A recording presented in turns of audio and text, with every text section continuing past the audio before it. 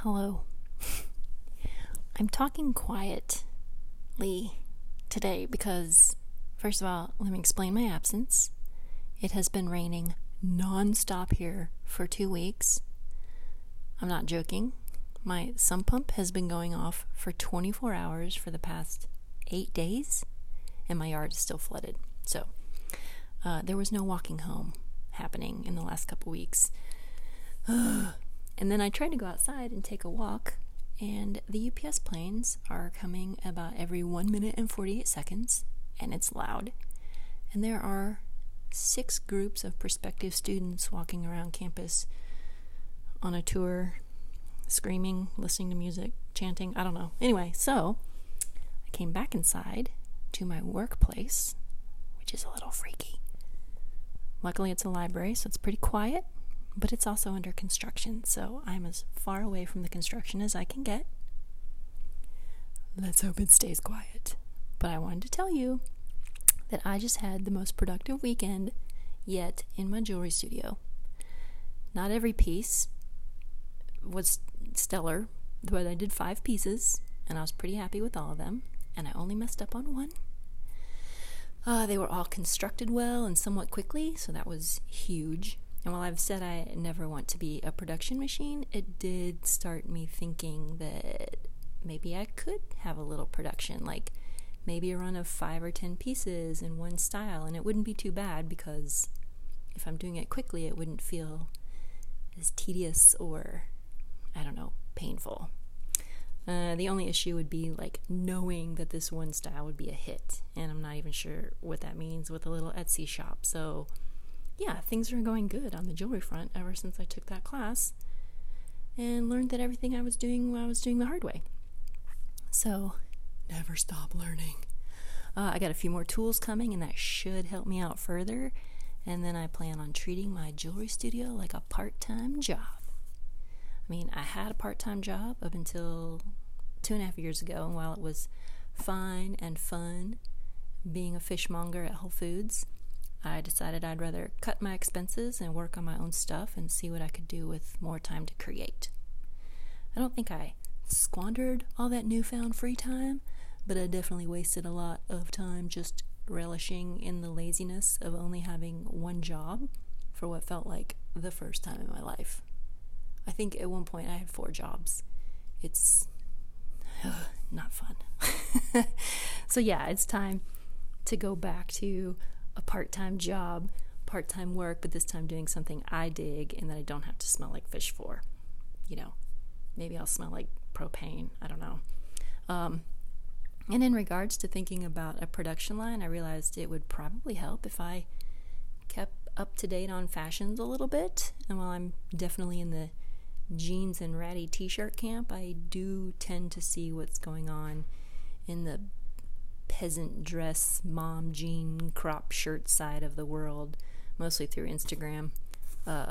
It's like 3 pictures and then like 3 ads and then 3. So anyway, it's pretty easy to sort of keep up, but I'm not really focusing on keeping up with fashion and trends, and I have, if you'll excuse me for using this word against my better knowledge, curated my Instagram feeds so that I see stuff I like, inspirational art, and some of the current trendy wares. So I'm studying up.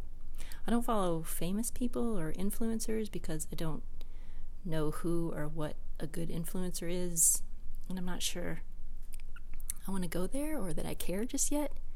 It seems like an insincere game or gamble or something, and I'm not up for that sort of chase. I want to chase trends. I want to be on the forefront, on the cusp, or create them. Ooh. However, in my quest, I just realized I do follow Questlove because I love that man. And I follow The Rock too because he keeps me motivated to go to the gym and he makes me laugh. So I do follow a few famous people, but they're not, I don't think they're fashion icons, but I don't know. Anyway, in my pursuit of seeing more trends, I signed up for Refinery 29's newsletter, or whatever it's called. I am a huge Broad City fan, and their mention of the site always cracked me up, and just came to top of mind. And it's super easy to breeze through those little newsletters and clickbait and stuff. And I'd been on their list before, like a long time ago, and I feel like they've gotten more into like empowerment issues along the way somewhere, because I don't know, I see a lot of like, I don't know, female empowerment or how to be better yourself, along with their recommendations for a $20 Amazon buys for your date night, and you won't believe the cute dresses Walmart is selling this summer or whatever. So it's kind of a mixed bag, but it's not painful to get those emails and surf the net for half an hour every morning and feel like I'm keeping up with the world in a very, very basic way, I guess. But the one thing that I looked at for entertainment, which I have never done before, is they have a Your Horoscope This Week feature. And I'm not into believing in the horoscope thing, but I think like most skeptics, I do like to see if I can manipulate some beneficial meaning or hope out of them. Very rarely are they ever specific enough or jive with anything I'm thinking about, but this week's was nice and unintentionally funny, so I thought we'll pick apart this horoscope for me this week. So, number 1, this is, I'm not going to say quote and unquote, but number 1, immerse yourself in new surroundings and revive your imagination. All right, that's cool. That's a reminder to take myself on an artist date or get my butt over to the museum and see the new exhibit. So like, it's pretty general, pretty easy to follow. I'm going to go ahead and believe that's a good thing. I don't know if that's relative to my sign. I think everyone should do that. Number 2, your career ruler, the sun. I did not know that. Perhaps I should stop wearing sunscreen and let that bitch in.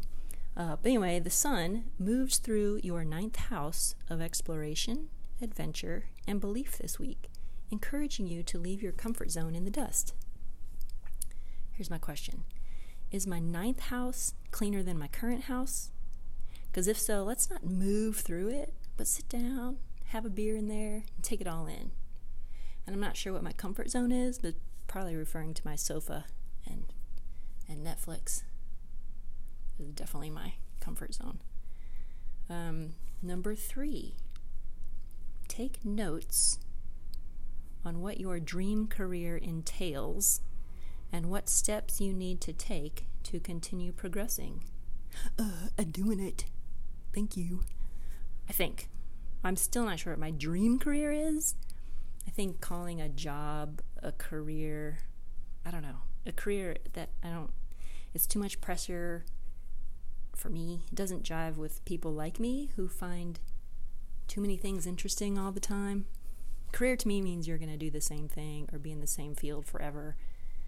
And while life is long, it's also short, and I don't want to do the same thing all the time. That is my curse and my beloved trait. So, I don't know. Anyway, let's move on, horoscope. Number 4. Watch out for emotional spending on Sunday. I love when they get specific like this. Like a specific day that you need to do or not do something. Not doing something is easier.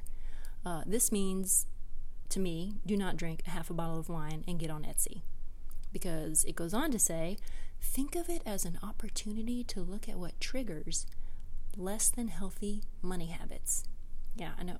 Wine plus Etsy and Amazon. Duly noted. I will stay off the internet on Sunday. Let's see.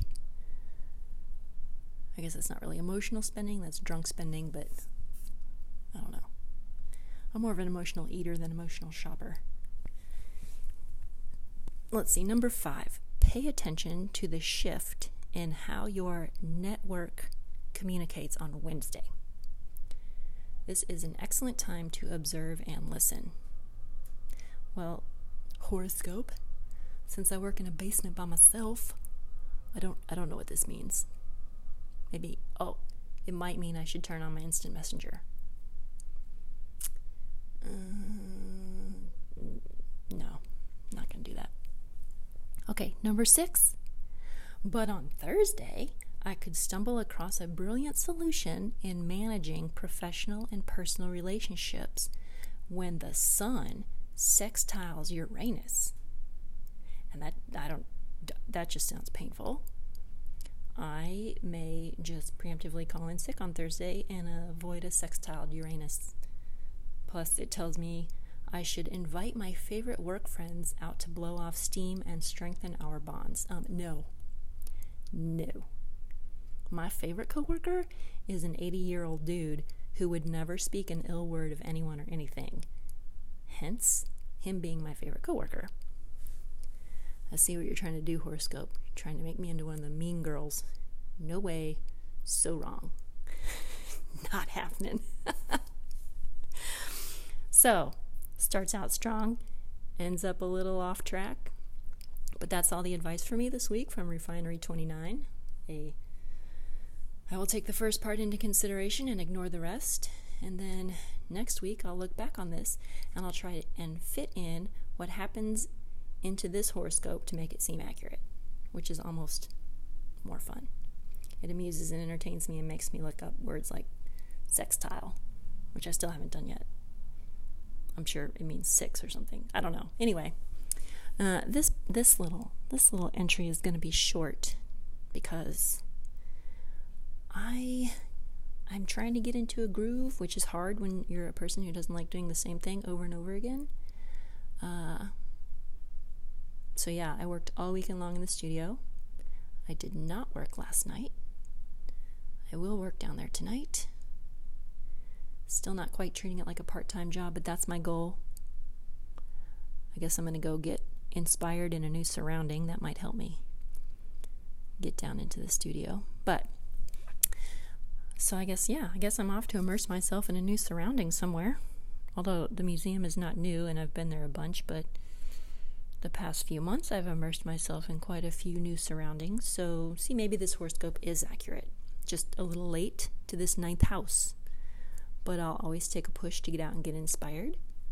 I would suggest, I'm no horoscope writer, but I would suggest you do the same and get out there and create.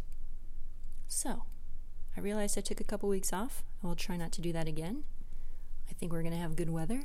Maybe I can actually walk home one of these days. All right. Ciao, ladies. I say ladies. Yeah, mostly ladies. Or ciao, creatives.